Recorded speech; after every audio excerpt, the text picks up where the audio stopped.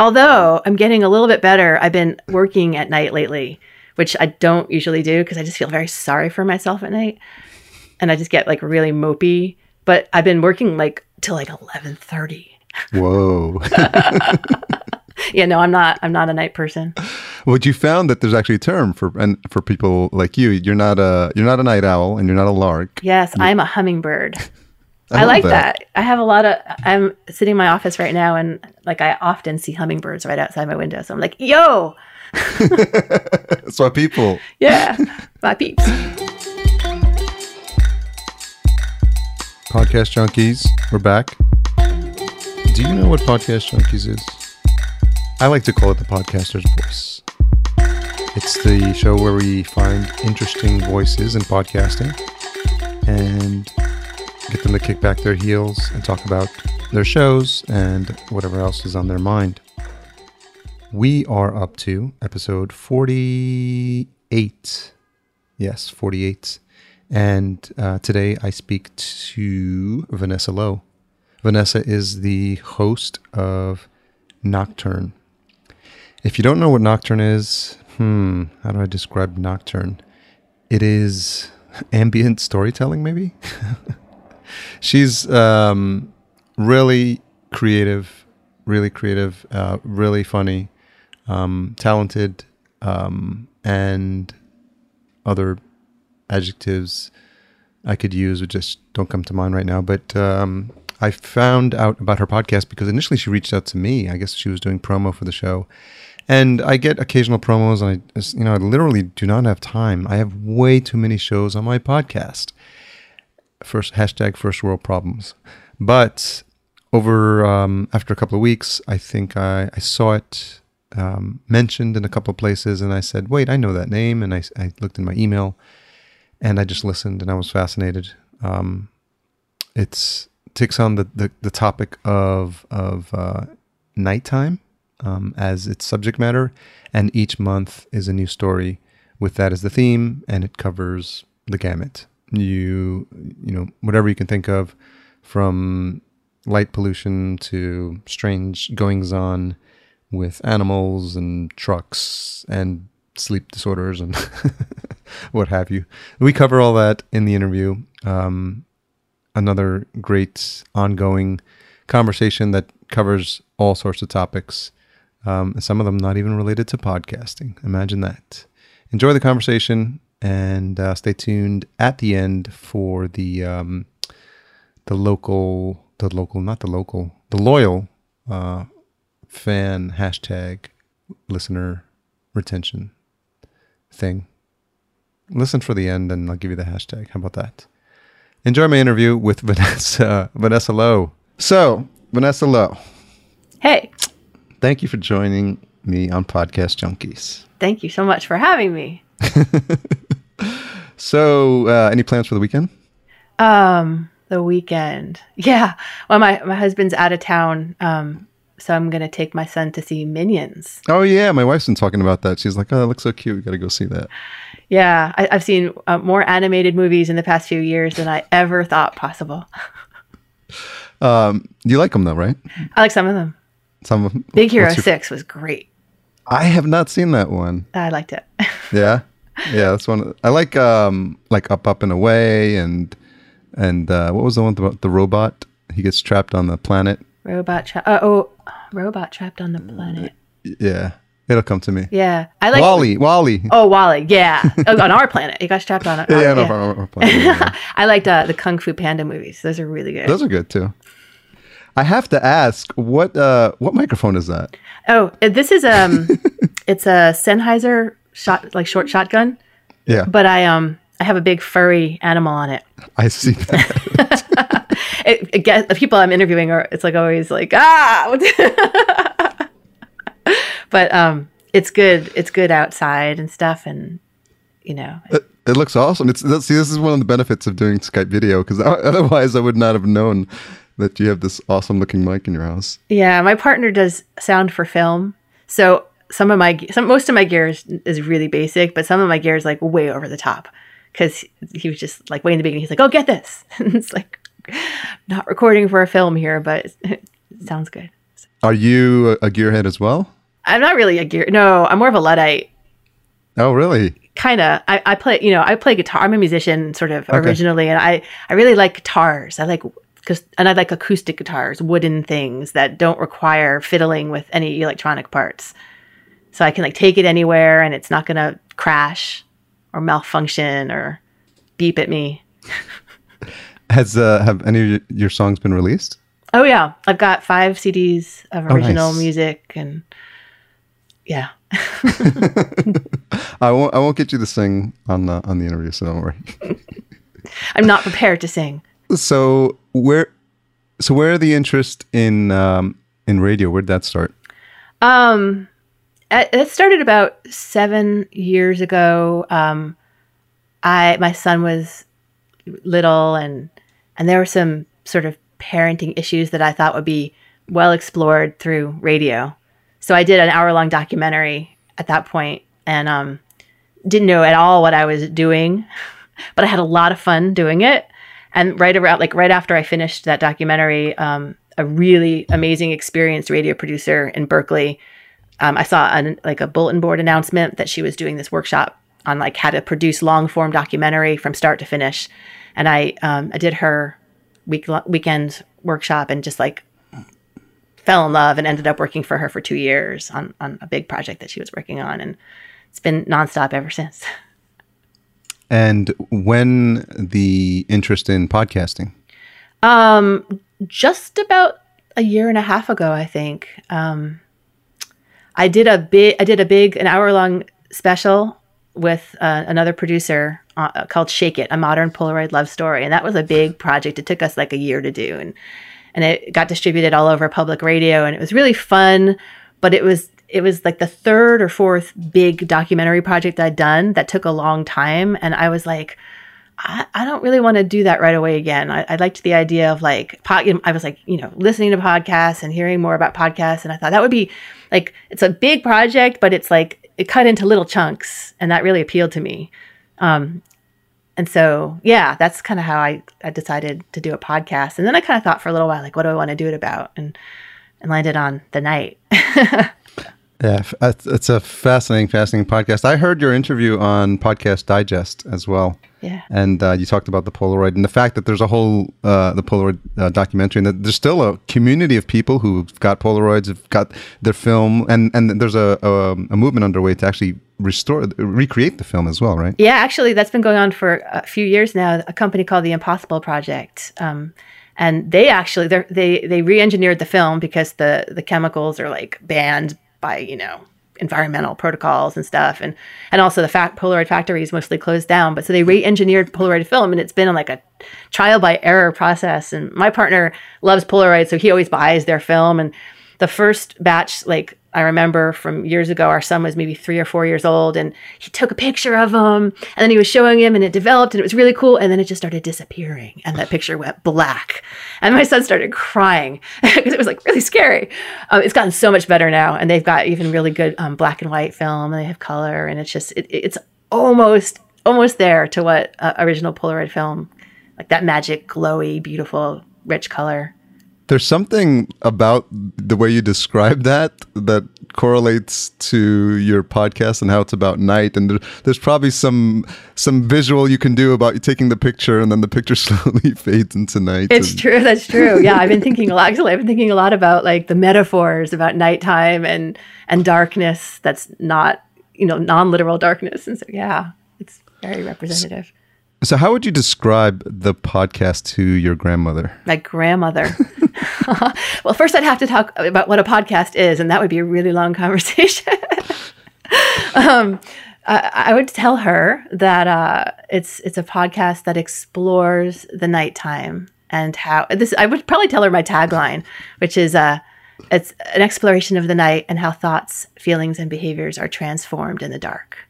And then I would tell her it's about just how things change at nighttime and how people change and how different parts of the world and people's identities emerge when this other half of the 24 hours is here. And she would say, oh, that sounds really interesting, honey. Yeah, it's always fun. Well, I guess the podcast thing notwithstanding, because like you said, that's the biggest hurdle, right? You just like, what you do what? What the like, fuck? what? Oh wait, can I curse on your show? Yeah, you can. Okay. Yes, definitely. And then just be like, what the hell is that? Like, what's a podcast? Is that like a radio? And then you got to describe that all the different varieties of podcasts, right? There's the interview show, there's the storytelling, there's the narrated drama, and that would just be a pointless conversation. No, but exactly. She understands that there are computers. And I actually, for a while, they live in New York and I'm in the San Francisco Bay Area. And I sent them an iPad so we could FaceTime. Yeah. That worked for like a year and a half until the iPad needed to be updated, and couldn't handle that. But she just loved that, like being able to see us thing. So she like understands that there's this technology. So she might like if I said radio and like through the computer, yeah, she'd probably understand it. She's 96. Oh wow, good for her. So how many different topics did you go through before you landed on nighttime as a subject for the podcast? Yeah. Trying to remember. Because I really only thought about it for like a month before landing on Nocturne. I don't think very many. And in fact, I'm having trouble remembering. And like I vaguely remember my partner Kent being like, no, that sucks. That's a terrible idea. But I don't remember like what the other ideas were because I just became so consumed in the night that I don't even remember what I was thinking about. I don't remember anything about my life before doing Nocturne. Well, what's funny about it, and you talk about it in the intro episode and then the first episode, is that you are not a creature of the night yourself. Not at all. Although I'm getting a little bit better. I've been working at night lately, which I don't usually do because I just feel very sorry for myself at night. And I just get like really mopey. But I've been working like till like 11:30. Whoa. Yeah, no, I'm not a night person. Well, you found that there's actually a term for people like you. You're not a night owl and you're not a lark. Yes, I'm a hummingbird. I like that. I have I'm sitting in my office right now and like I often see hummingbirds right outside my window. So I'm like, yo. That's my people. Yeah, my peeps. But isn't it true that when you land on a topic, a subject or a topic, or like, for example, when you buy a car, like I have a Prius and all of a sudden I notice like all the Priuses in the neighborhood.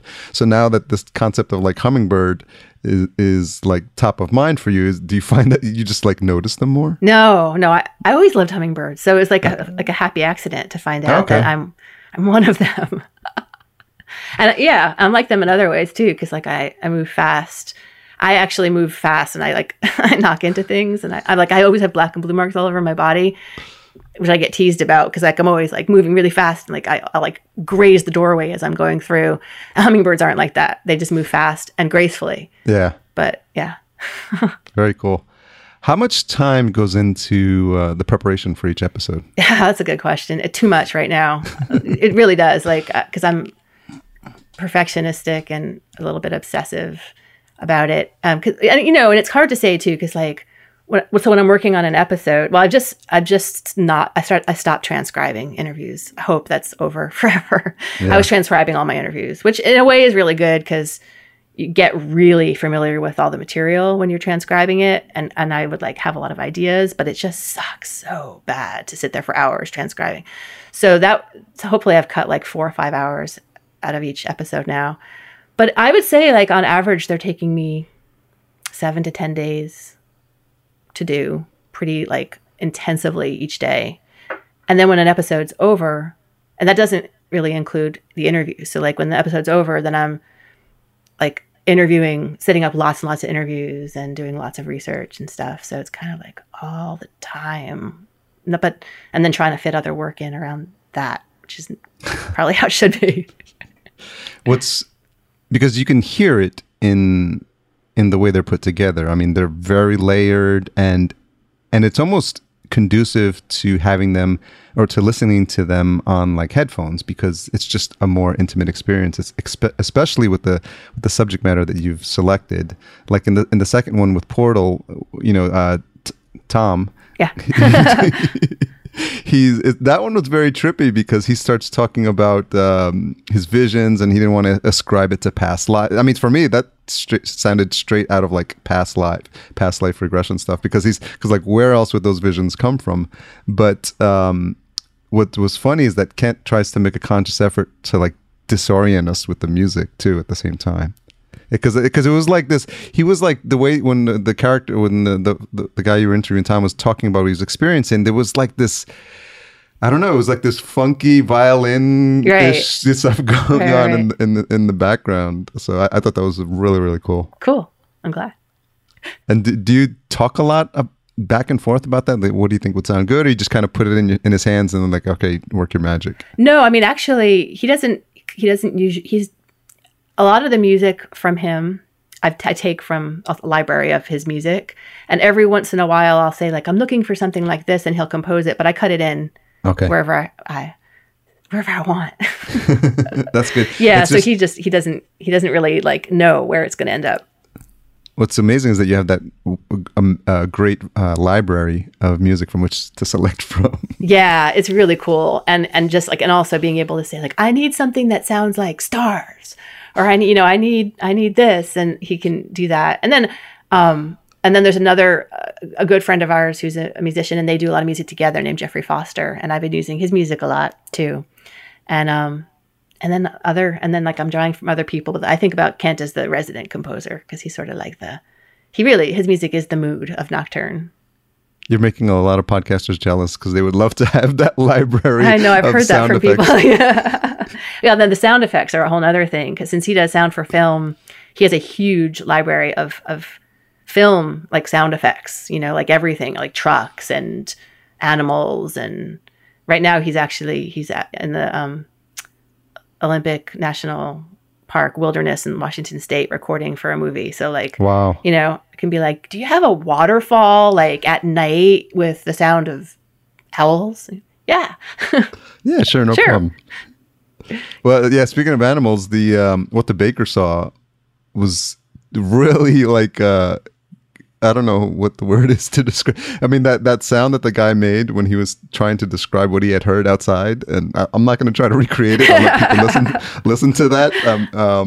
I can't imagine like being him, having heard, that. I'm trying not to like tell the story, because I want people to go listen to the episode, but it's has to do with animals and obviously night, and there might be some killing involved.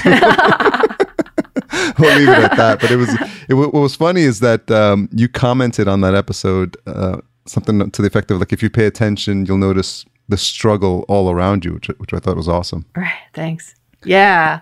Yeah. That's a trippy. My son can't listen to that episode. It's scary. It's kind of scary. I get, like, my heart raises when and I went there to try to record, ambience at night to have behind a lot of the stuff. And not as late as Eduardo was there when he was baking, because that's why he was there. Yeah. And I was like freaked out. It's really isolated. Imagining like, coming out and seeing something dramatic and violent and natural and wild. Yeah. And we'll leave it at that. So where do you find these people? And I imagine it gets easier now as the show gets more and more popular. Yeah. The first couple of episodes were friends. One person, Tom, I put out there, we were, what are you doing? And I said, I'm doing this podcast about the night. Oh, I have an idea for you. It's weird, and I don't know if you'll be able to do anything with it. It's like, yes. And then, so the first were friends, and then, there's the one Alter Hours, the brilliant nocturnal science writer, Amanda Gefter. I was at a radio conference in Chicago, talking to another radio producer who lived in Boston. And so I just started talking about Nocturne, like telling everybody I met, I'm doing this thing. And so in that case, the producer I was talking to said, I have a nocturnal friend. And she kept talking about something else. I was like, excuse me? It's like, just like trying to reel in anyone. And so I just talk about it to everyone. Now you're right. Like, I get these emails. Next week, I have 5 pre-interviews with people that contacted me after hearing Nocturne. Wow. And people are just, it's amazing. All these people that, are really like connecting and have these incredible stories that just want to share them. I've been getting these like really long emails with lots of detailed information. And it's like, wow, let's record this. You might have to get a bigger team and release more frequently. Yeah. That's something like that's in the works. Because there are a lot of stories. There are more stories than I have a notebook full of stories, but then most of the ones I'm doing are not in my notebook. So there's a lot of stories. Yeah, Alter Hours was interesting because I guess I didn't know there was such a thing as sleep-awake conversion. Mm-hmm. I didn't either. Yeah, I got an email from someone recently who has the same thing. They had heard it. I didn't know there were other people like this. What's fascinating is that she said her circadian clock is closer to Mars. Yeah, because she has a couple of things going on. She has the sleep-wake inversion, and then she has this non-24-hour circadian rhythm difference. So her internal clock thinks the day is 25 and a half hours.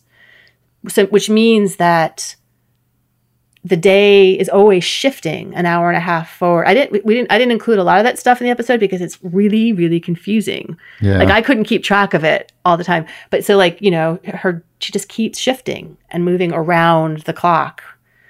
But now, well, I don't want to talk too much about the details, but she's got that under control. The cool thing, one of the cool things about Nocturne is that, even the people that I didn't know before that I interviewed for the show, like we stayed in touch, and she's with the daytime boyfriend. Like that's actually, I think it's okay to say they moved in together. So it's awesome. It's really nice. Yeah. It's like when you watch those shows on TV and then they say 6 months later. Exactly. And they kind of yeah, I should do a follow-up. Apparently melatonin is a lifesaver. Melatonin is a lifesaver, particularly if you have sleep-wake inversion. I love how we are dancing around the periphery of the episodes, because I think this is intentional, because I want the listeners to just get a peek of what the podcast is about, and if they're not enticed to listen after this interview, then I don't know what's going to do it. So the Hole in the Night, then I think it was just another case of like, where does she find these people? Because this guy's story was crazy, like, and he was so matter of fact about it, with what happened to him in his event in the night, and he just goes on like nothing had happened afterwards. I know. It's crazy, right? It's crazy. Yeah, it's it's really fun to like realize how different people are. And like how, people have these experiences that you would never imagine, and they react to them in ways that you would never, ever imagine. Yeah, because you put anyone else in that situation and they're just like, no, my life has changed permanently. Traumatized forever. What's awesome is it happens during, I think there's a rainstorm, and you just really put the listener in that moment, with the sound effects and the rain, like I said, and it's really engaging, because you're just like, you just stop what you're doing, you just like feel like you're being transported to that moment in time. Thanks. Yeah, that was really a fun one to do, because it's such a dramatic, like, again, we're dancing around the episode. This involves a truck driver out on a rainy night in a remote part of Oregon, and something dramatic and intense happens. Which you have to listen to the episode A Hole in the Night to hear. Yeah, but like it was just, one of the most interesting things about that episode to me is like this truck driver, Al Wilkinson, goes through this incredibly, like horrendously dramatic event. And he's like, oh yeah, shit happens. Like totally unfazed, which to me is like one of the most interesting things. But that's like not that compelling. Like so like for me, the part I wanted to emphasize was like the drama around what happens. And then it's even more interesting when he's just like, like sometimes. And it wasn't just him. There's like a sequence of events that happens that you just like, I think I was walking to the store. I had to stop and I was like, wait, there's more, and then more. Right. And other people are affected. Yeah. But he's just kind of like, and often in a story, like your whole goal is to like, how has the person changed? How did they grow? What did they learn? And, and like, the reality is sometimes things happen that are really dramatic, and like you don't learn or grow necessarily. You just like go on with your life. And that's interesting too. Like, I think that's super interesting. Yeah, It's almost like a fascinating experiment in character study. And as you get deeper and deeper with these stories, I'm sure that's what you're going to find. Yeah. Yeah. I think so. Yeah. I don't know what to say about that, except it's like a combination of character study and then just like another aspect of people's characters that they don't necessarily show all the time. How much work is involved on your part to sort of tease these stories out? Are these people just ready to like spill the beans with you? They're like, oh yeah, or do you have to figure out if there's a story there?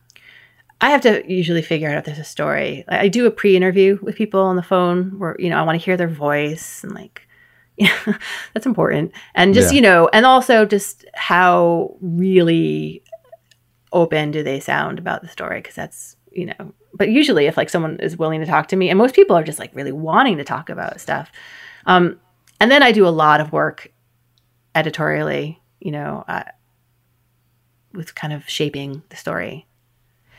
And there's, a fair amount of narration. Like some people do non-narrated pieces of this kind, but I tend to really like to sort of build something really like cohesive, which isn't to say that non-narrated stories aren't cohesive, because that's a huge, amazing skill to have.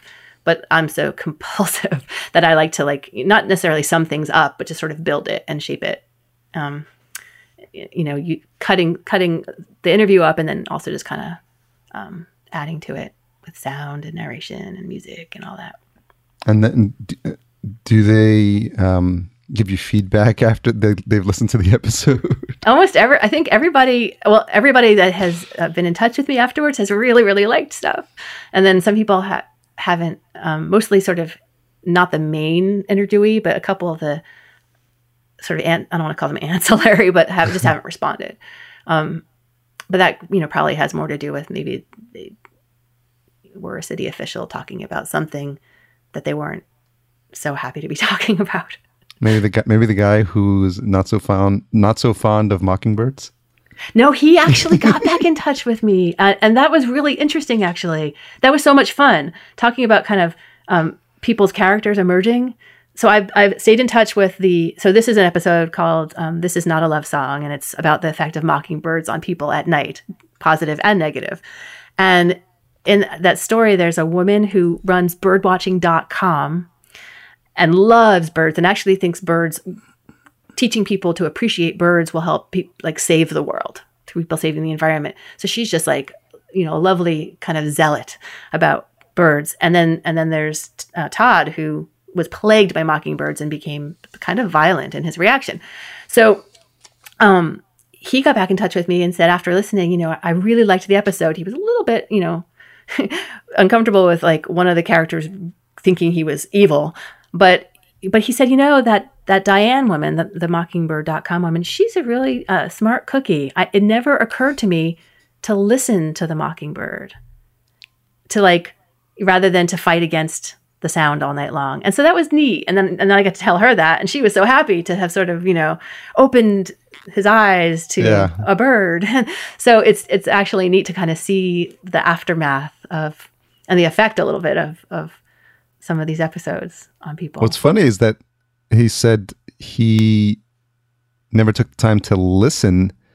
If he wasn't listening to the mockingbird, what was so that's the thing. Like Diane's advice was, don't fight against it. Don't put a pillow over your head. Don't put earplugs in. Don't try to get the mockingbird to stop, or don't try to get yourself not to hear this thing.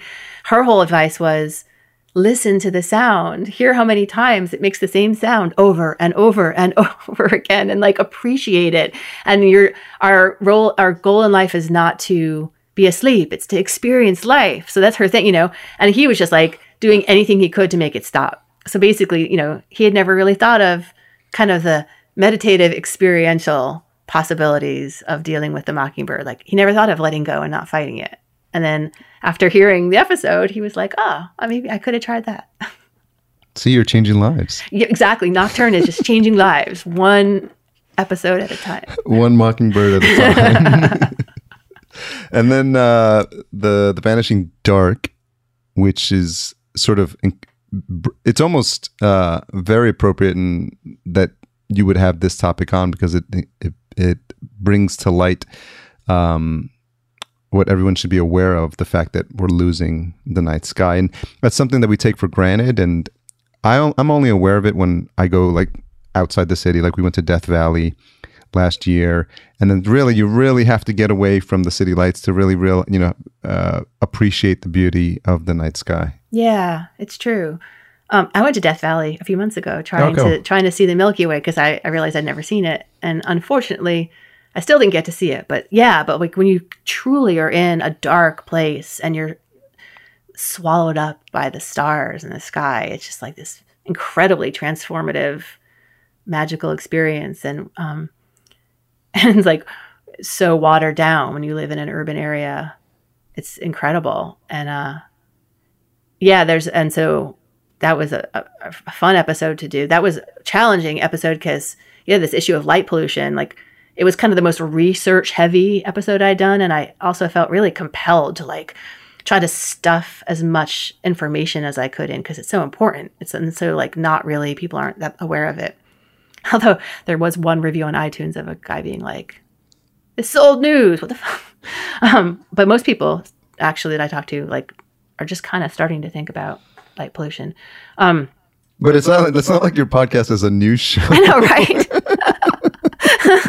Yeah, and I should have a thicker skin. I do have a thick skin. Pollution. It's okay. You get to have whatever feelings you have. So it was super fascinating, and it was really a fortuitous episode because I had interviewed this author, Paul Bogard, who wrote a book. I interviewed him a couple of months ago about his book. He's got 2 books. This is called The End of Night, where he talks about the issue of light pollution. And then I came across this thing that's happening in Richmond, California, just like 2 towns over from me, where the city just kind of like randomly doubled the lighting fixtures outside in this little historic part of Richmond called Point Richmond. And the residents just went nuts. Like all of a sudden they were living in a massive parking lot, just like bathed in bright lights. And then like the struggle and challenge and process of fixing that. It's really fascinating to see how, there's so many issues involved with light pollution. The whole rest of the interview could be about this. So now I'm going to get a review on this episode. Guys, this is an old topic. We keep talking about this for.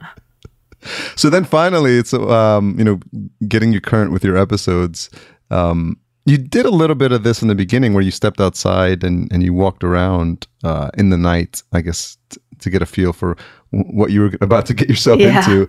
But now and then with episode 8, Into, Under, and Through, you actually jump with both feet into it. And it's just fascinating to hear, like, your fear. I know. In your email, you're like, that was funny. Yeah, well, now that you made it out safe, then we can say that. Thanks. Like if it had been like some sort of Blair Witch Project thing where it was just like Vanessa's last recording, it's like the recorder, and it could have easily gone that direction. Yeah, it's like found on the beach, and then just like it would have been like, wow, like this is, and people would have been like going crazy about it as well. I'm sure. And then it would have been really popular. Yeah. So what? At some point, I guess you felt, well, I keep talking about the night, and I've documented how uncomfortable I am with the night. So you almost had to put that to tape. Well, yeah. I mean, I didn't actually know how uncomfortable I was going to be. I didn't think I was going to be quite as uncomfortable. I don't want to say too much, but yeah, I just feel like so. I have other episodes kind of coming up about being out at night and women being out at night and being out at night in the dark, in the woods, for me, sort of typifies like the essence of night. At first, I was saying to Kent, I should go out and take a walk at night. Maybe like around our neighborhood. He was like, what? Our neighborhood? Like here's this guy. He's like, 6 feet. Like to him, that's just so fucking lame. And then I was like, well, I could go up to the Berkeley Hills. But actually, like people have been killed there over the past couple of years. So that's really stupid. Yeah. So then I was kind of on my own for a weekend, and I was like, okay, well, I'll go for a walk in the woods. And I just imagined that, I would look at the stars and have a sort of connection to the universe kind of thing. How'd that work out? How'd that work out? I briefly had that experience. Yeah. This episode was interesting for me as I continue to think about it after having done it. Like the night is like a blank slate for lots of things, for like fears, or for me, like particularly, I'm realizing like I'm pretty susceptible to scary ideas and messages. And so I think you can just like find a lot of information about what you're scared of or what you're anxious about just by walking into the night. Because really, like in most cases, it's not that dangerous, is what I'm finding. But you can really find all the places your mind goes to find the danger. What was the most surprising thing for you about this episode? Yeah. What continues to be the most surprising thing for me is I still can't figure out, like I still vacillate between thinking, oh my God, like I'm such a chicken shit, like walking into, like, because I go to this place all the time during the day. Like I still feel really lame about freaking out so much. And then I vacillate to like feeling like, oh, that was really foolish. Like when I talk to some people at the end of the episode and they're like, particularly this park ranger who's like, why would you need to go out at night in the woods? I'm like, oh. So the most surprising thing to me is like, even now it's been a couple of weeks since I finished making the episode. I released it just, earlier this week. I still can't come to a settled place about what that was all about. To me, that's awesome, actually, because it means, wow, the night, like I've got so much more to figure out and work on and like explore, because it's rich. It's really incredible. Well, it's a unique opportunity because as the producer, you were able to almost insert yourself into the story. Yeah. Yeah. I mean, yeah, for the most part. Yeah. It was kind of funny, actually. Like there I am experiencing something and then I'm narrating over what I'm experiencing it. Have you ever seen Adaptation? Yeah. So it's kind of like that, right? Oh my God, I didn't think about that. Charlie Kaufman, and he's like writing a movie about a guy writing a movie, and then he puts himself in the movie, and then he's in the movie, and it was like so trippy. It's kind of got that's so like weird. And Kent actually mixed that movie. No way. Yeah. That's so awesome. That's funny that you mentioned that, and I didn't even think of it. It's Charlie Kaufman. He trips me out. So you're the Charlie Kaufman of podcasting. Oh, don't say that. I mean, I respect his work, but I do not want to be him. So it was, I mean, that episode had, I mean, it was definitely coming because you had to sort of come to grips with where you were at this point in the journey. And so what's, without giving away too much, what do you have in the works for the next couple of episodes? The next many episodes don't involve me. So there's that. I have an episode coming up about a woman who is the opposite of me, who for the past 4 years has been traveling around the world by herself, particularly with the love of walking at night and documenting her walks at night alone in foreign countries and remote places. Wow. And kind of what propels her to do that. So that's really interesting. And then I have an episode coming up about 3 a.m. and the madness that can ensue when one awakens with where your brain can be at 3 a.m. and like the distinct quality of thoughts that is different from daytime thoughts. I don't want to say too much about it, but but it's interesting. It's a really like a different reality that can happen. Is that a function of not getting any sleep? No, actually it's not. And in fact, I interview a neuroscientist about, so there's a actual interview subject who's talking about her experience. And then there's like, I wanted to talk to a professional about like, what is the mechanism? Like why? Because I've experienced this thing of like, you wake up at 3 a.m. and you weren't worried about anything during the day. Like you didn't have any cares and there's nothing going on that's particularly stressful. And you wake up at 3 a.m. and suddenly it's like, oh my God, like things are dire. This is awful. I don't know. Like, and like a part of your brain is going, nothing's wrong, but you just feel uneasy and uncomfortable. And then like 6 o'clock in the morning rolls around and you can't even remember what it was that you were freaking out about, but you remember you freaked out about something. Like you're looking right now, I can see you, but the listeners can't, but you're looking very confused and skeptical. Like you've never experienced this. No, it's almost a function of waking up mid-dream or something like that. And Something then like that. There's something about the dream world interfacing with your real world. And there's a point when you wake up and you don't know which is which. Something like that. Yeah. Yeah. Or something about memories or like the emotional kind of quality of a certain place in your sleep cycle that maybe then when you wake up from that, it's like it's just a different filter.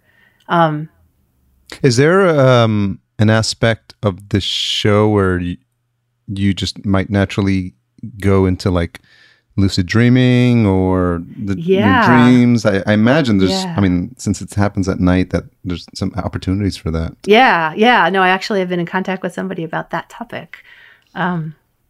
Definitely. And there's all sorts of weird things that happen to people when they're sleeping. That's like so strange, right? Like you're unconscious and mostly immobile and like freaky, amazing shit can happen. The worst is that one where you feel paralyzed and you can't move and there's like someone coming to like do something to you and you can't lift your arm. Feels like it's like attached to the floor and you can't lift it up and they're getting closer. And I was like, I let out a scream like a couple of weeks ago and like totally freaked my wife out. I was like, what? And that happens like, to you? Yeah. Really? I've never had that happen. Thank God I've never had that happen. I do have the one where you've been dreaming and you wake up and you go about your mundane tasks and then you realize you're still dreaming and then you wake up and then you realize you're dreaming and then how do you wake yourself up? And then I have to like shake myself to wake up. I don't like that one. That one, I for some reason I thought that only happened in the movies, like Freddy Krueger, like when like the girl would wake up and she'd be like, "Oh, oh my God, I think it was a dream," and then Freddy like attacks her and she's like, she wakes up again. Yeah, luckily I've never had like a scary guy wearing a mask with big long claws but now I probably will. Well, that's the thing, right? Like, we're really vulnerable at night, like psychologically, not necessarily physically. Like, because really, what's the difference at night? Like, there's less light, and maybe some nocturnal animals are out, but we're not physically more vulnerable, but like psychologically and emotionally, there's something so different and so, I don't know, like intense and like, just more poignant about how we're interacting with the world. Like we're more raw, we're more undefended. At least I am. No, I mean, a lot of people seem to. It is a time when we retreat to like the security of our bedrooms, and we think, okay, now we're in a safe and secure, and I see it like with my dog sometimes, like when he wants to go, like when he wants to be somewhere safe, he goes underneath the couch or he goes underneath the bed or jumps into bed with us. And, we as a species, have that too. Like, okay, we feel like at the end of the day, like it's our last bastion of like peace and serenity supposedly is like our beds, right? Right. Yeah. Well, that's true. I mean, it's just so nice to like not do anything. Although lots of stuff's happening when you're sleeping and like you are doing stuff, right? It's like restorative, rebuilding.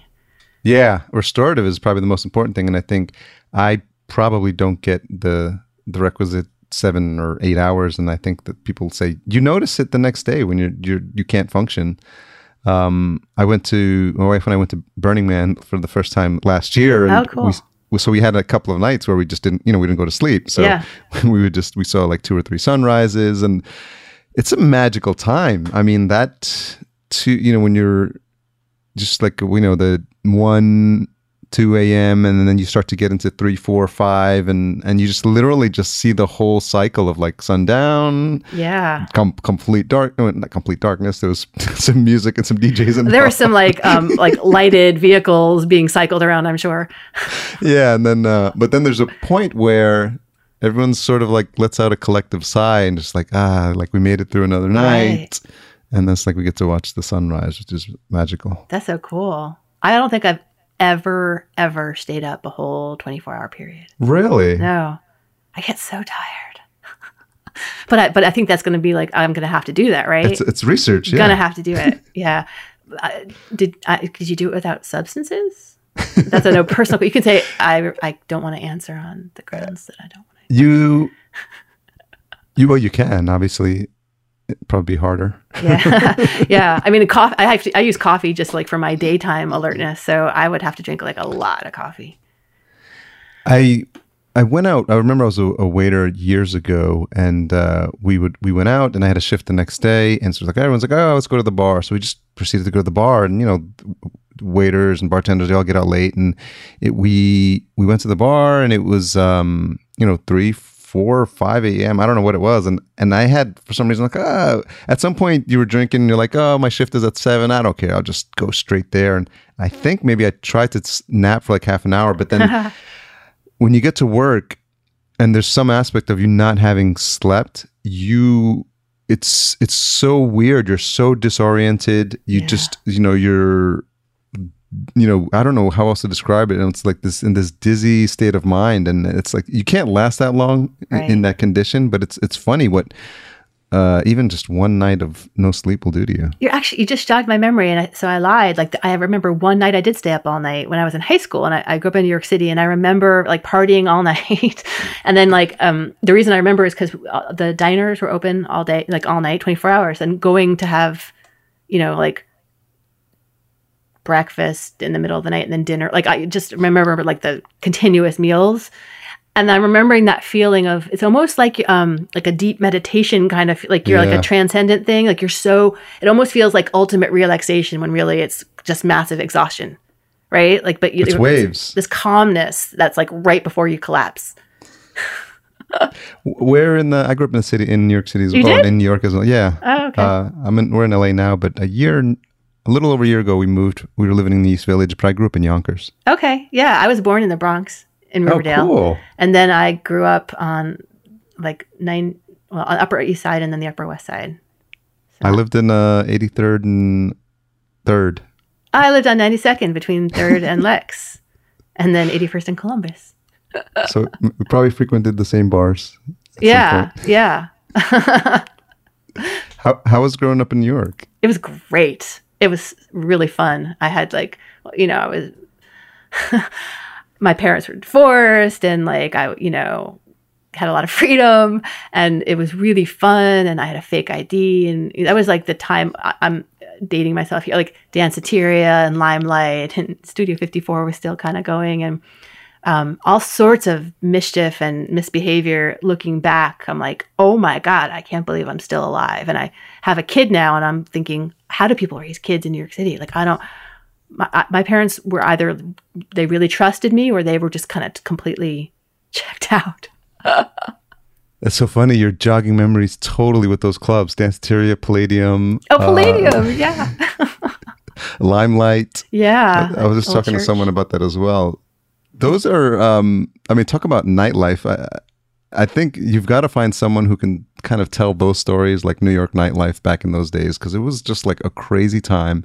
And it's almost like one part of the city goes to sleep and then this other part of the city wakes up, and it's just like they're completely different people. Like it's like a whole nother tribe is like waking up and like, okay, time for us to take over the city. Yeah, right. And be silly. And then you'd have the after hours club. There was one called Save the Robots. I don't know if you had heard of that. So I would never been in an after hours club. You're a respectable young lady. Of course not. So we used to hang out at Lucy's on the Upper West Side. They called it the Retired Surfers Bar, but it was on Columbus. And then there was one time where like, do you want to go to after hours? And I'm like, whoa, okay, what's that? It's like, it's the party keeps going. This bar, this closes at 2 or 3, and then we go. So it was in the East Village, and we go down there, and they were like serving drinks out of like milk cartons with the tops cut off, and it was just so weird. Oh, memories, childhood. Yeah. So I would think there's an aspect of an upcoming episode of Nocturne that will probably delve into city nightlife somewhere. Yeah, maybe. That's going to be a push. Yeah, it's going to be a push for me. I always had a problem with city nightlife. Just I liked dancing, but I still, even when I was a kid, like other people seem to be able to have conversations in those settings, and I just could like never. Not only could I not hear people, but I could never focus on anybody because it was like noisy and there was so much going on and that would be exhausting. Like I would get really tired. So that's going to be a push for me to do that. Plus it's, recording in those environments. Oh, yeah. It's like, why? What's the point? The craziest thing I've ever seen, I saw was we were at a club. I think it was Pacha or something. This was maybe 10 years ago. And there was a group of people dancing. And upon closer inspection, it became obvious that these people were deaf. Oh, so dancing by the vibration?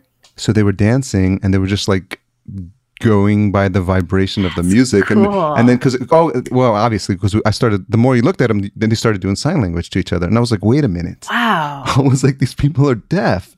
But it was just enough vibration with like the bass of the speakers for them to go enjoy, which I thought was like, oh my God, so fascinating. That is really cool. Yeah, I mean, because it was like the sub would like thump and you really feel it in your body. That reminds me of, I don't know what it's called. You probably do. They're like this phenomenon now where people put on headphones and like, so you're dancing, but you're dancing to music that only, like everybody's dancing, but only they can hear it in their headphones. Silent parties. So it's like everybody listening to the same music or? Yeah. So what happens is these are for places where you can't play music loud after a certain period of time. Oh, okay. So I've gone to like parties or festivals and they have this as a separate area, and it's great because the DJ's playing the music, so you have got the music very, very intimately close to you because you've got headphones like the ones we're wearing now, so the music sounds fantastic. Yeah. And then the DJ's playing, but the weirdest thing is to ever, like, if you ever go into these places and you don't have the headphones that everyone else does, because everyone is just like, there's just like, and I'm actually showing Vanessa for the listeners. And it's I'm really entertaining on camera. So if you're wondering why there's like these 5 seconds of silence, it's me dancing. Yeah, it's because Harry's dancing.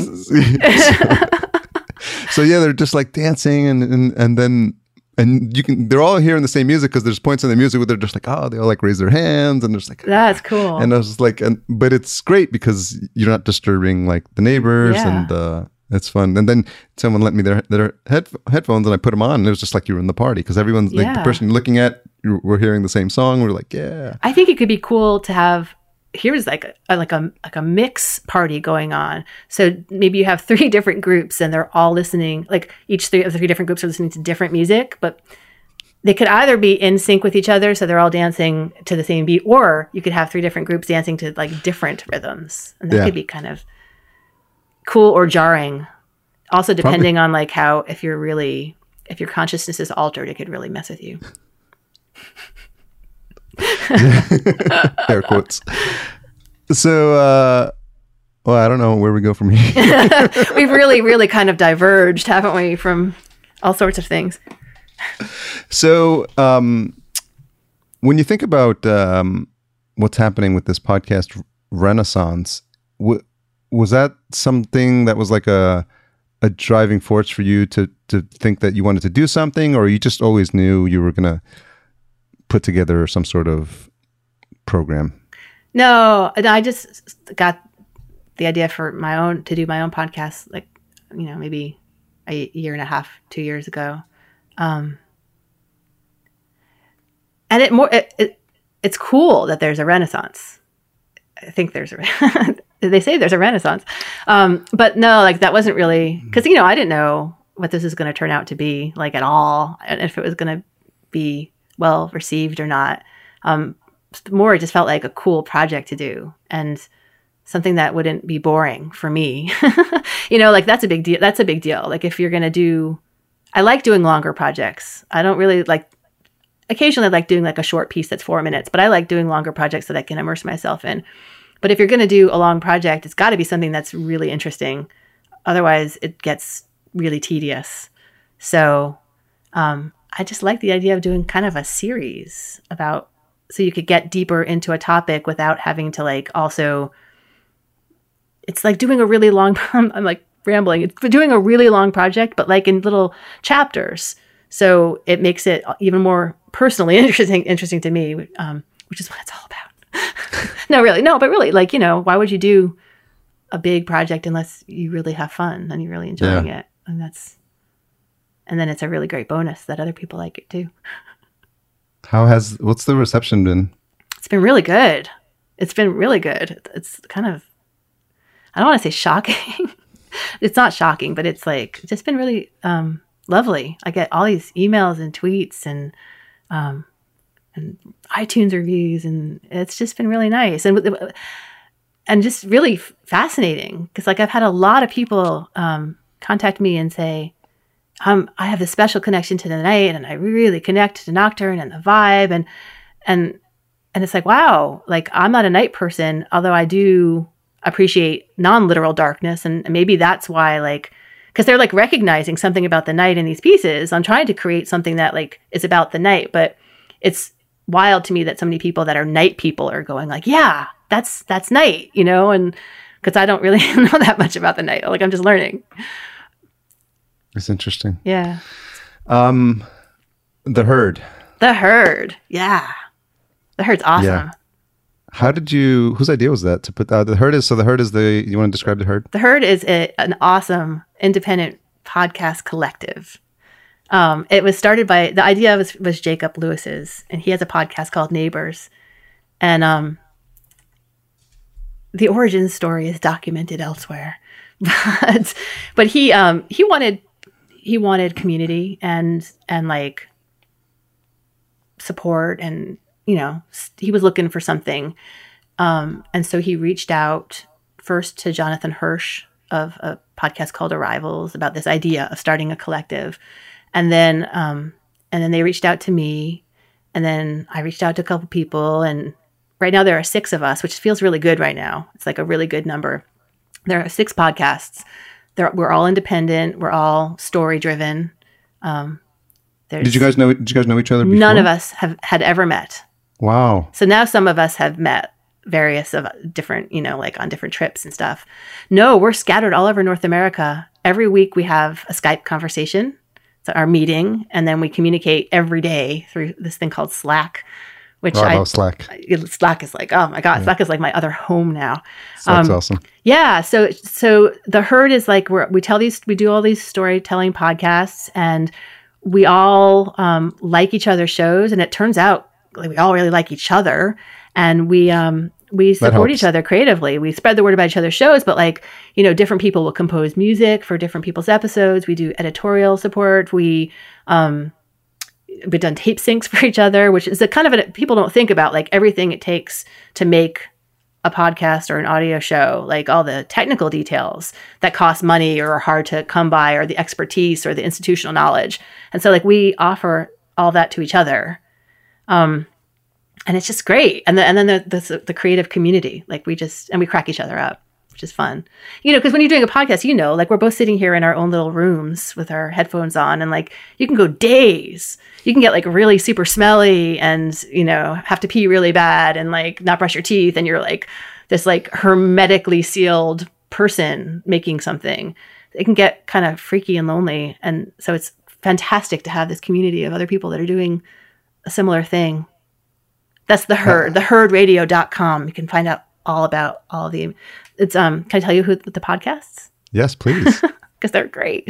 So there's Neighbors by Jacob Lewis. And then there's Anxious Machine by Rob McGinley Myers, which is a story about, Neighbors is kind of self-evident. Like it's about people, how neighbors affect each other. And it's about peeping Toms. Yeah, right. No. Well, I guess you could too. Anxious Machine is Rob's show about technology that humans create and how it affects human beings. Jonathan Hirsch has Arrivals, which is stories about migration and change and transformation.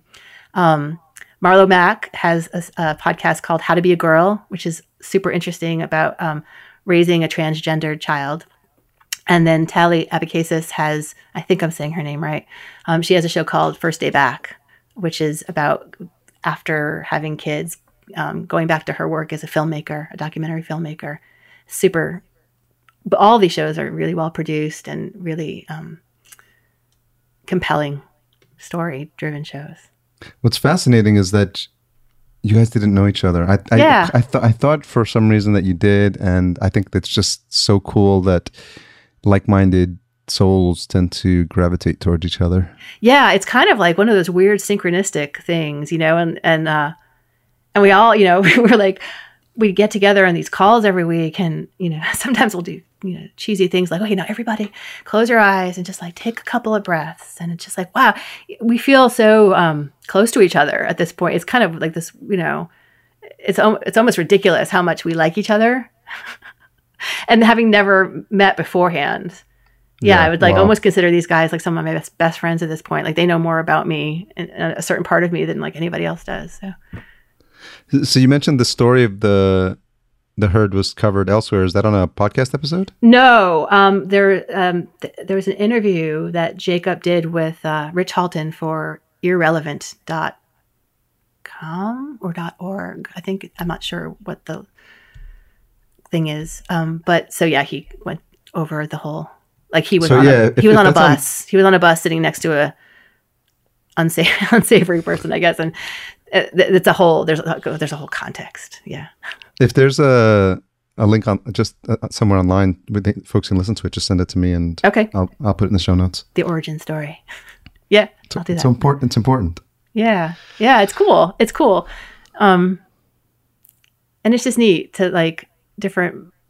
It's such, like you were saying, this renaissance of podcasting, and it's such a wide open thing. All these, there's different models. This is like it's not, we're not like super, we all want to make money obviously, but it's like, so not that thing of, it's not a business model so much as a creative model. We were like riffing on what indie record label are we like? And can't remember if it was like Killer Rock Stars or Sub Pop that we landed on, but we're like the Sub Pop of podcasting. Sounds like you guys can take that show on the road. Right. Yeah. Coming soon. Stranger Things. I mean, like The Moth, right? Yeah. Never know. Yeah. Actually, Jonathan of Arrivals has a live show that's going around the country, and he's coming to San Francisco, and I'll be collaborating. Very cool. Yeah, that's the other thing we do is we're collaborative projects. Cool. Yeah. Well, Vanessa, this has been a really fascinating conversation. It's been a lot of fun. And you're really easy to talk to, and I think people can get a good feel for your narrative style, hopefully as a result of this podcast. And if they're not listening to Nocturne already, then they'll be incented to. Thank you so much. This is fun. So if folks want to track you down online, what's the best place? Nocturnepodcast.org. Okay. Yeah, with an E at the end. Nocturne with an E at the end. So one thing I've been doing lately is I put in sort of like a loyal listener hashtag. Uh-huh. I'm trying to think what it would be for this episode. So maybe you can help me think of one that would be specific to something we talked about. Like, what is that? A loyal it's listener?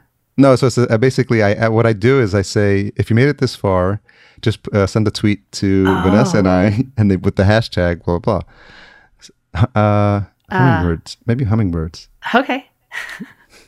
Hummingbirds with headphones. Hummingbirds with 2 H's. No, just I don't want to confuse people. Yeah. Hashtag hummingbirds. If you've made it this far and if you had nothing else better to do with your day, then listen to us ramble for over an hour now. We can go longer. Yeah. So yeah, I'm glad you reached out to me, Vanessa. I'm a fan. Thanks. I'm looking forward to your next episode, and I'm wishing you guys nothing but the best. And hopefully we'll get to meet up at some point. Yeah, that'd be great. Thanks a lot. Take care. I hope you enjoyed that. As usual, we covered a wide range of topics, as is par for the course for podcast junkies and for podcast junkies. Wink, wink. You know who you are. This show, the music is composed by Cedar in Soil, and I want to make sure I call them out every episode and give them credit. Good friend of mine, go to cedarsoil.com for more music, and you can find out just how amazingly talented he is. He's a good friend of mine, and he's been a supporter of the show since day zero, so I want to show him some love. Vanessa's awesome. I don't know what else to say. I think you can tell that we had a fun conversation, and I'm just fascinated by these storytelling type shows, and hers stands out. I'm almost afraid to go check out the rest of the podcasts in the herd. I'm afraid I might like them too much. It's already bad enough that I listen at 2x for a lot of these shows. I might have to find a podcast player that plays at 3x. There's just so much good stuff out there, and I know you'll agree. And the fact that you're listening to my words right now means that you think this episode and this podcast is worthy of your time, which I sincerely appreciate. I can't tell you how much it means to me that you listen week in and week out, loyal folks that you are. And I just look to continue to grow the fan base. So if you like the show and you like who I'm talking to and you like the format and you like me, then tell a friend. There used to be a commercial called Phone a Friend. I forgot what that's for, but that just suddenly popped into my mind. If you want to sign up for the newsletter, text 33444 and text the word Podcast Junkies, all one word, and you'll get signed up right away. I think that's it, right? So many things to talk about as usual. Ratings and reviews, podcastjunkies.com/iTunes. They are the lifeblood of this show. And we recently showed up in What's Hot in Business in iTunes, which was a nice surprise. No one understands how that freaking algorithm works. But when stuff like that happens, it's cool. So take care, guys. Have a fantastic week.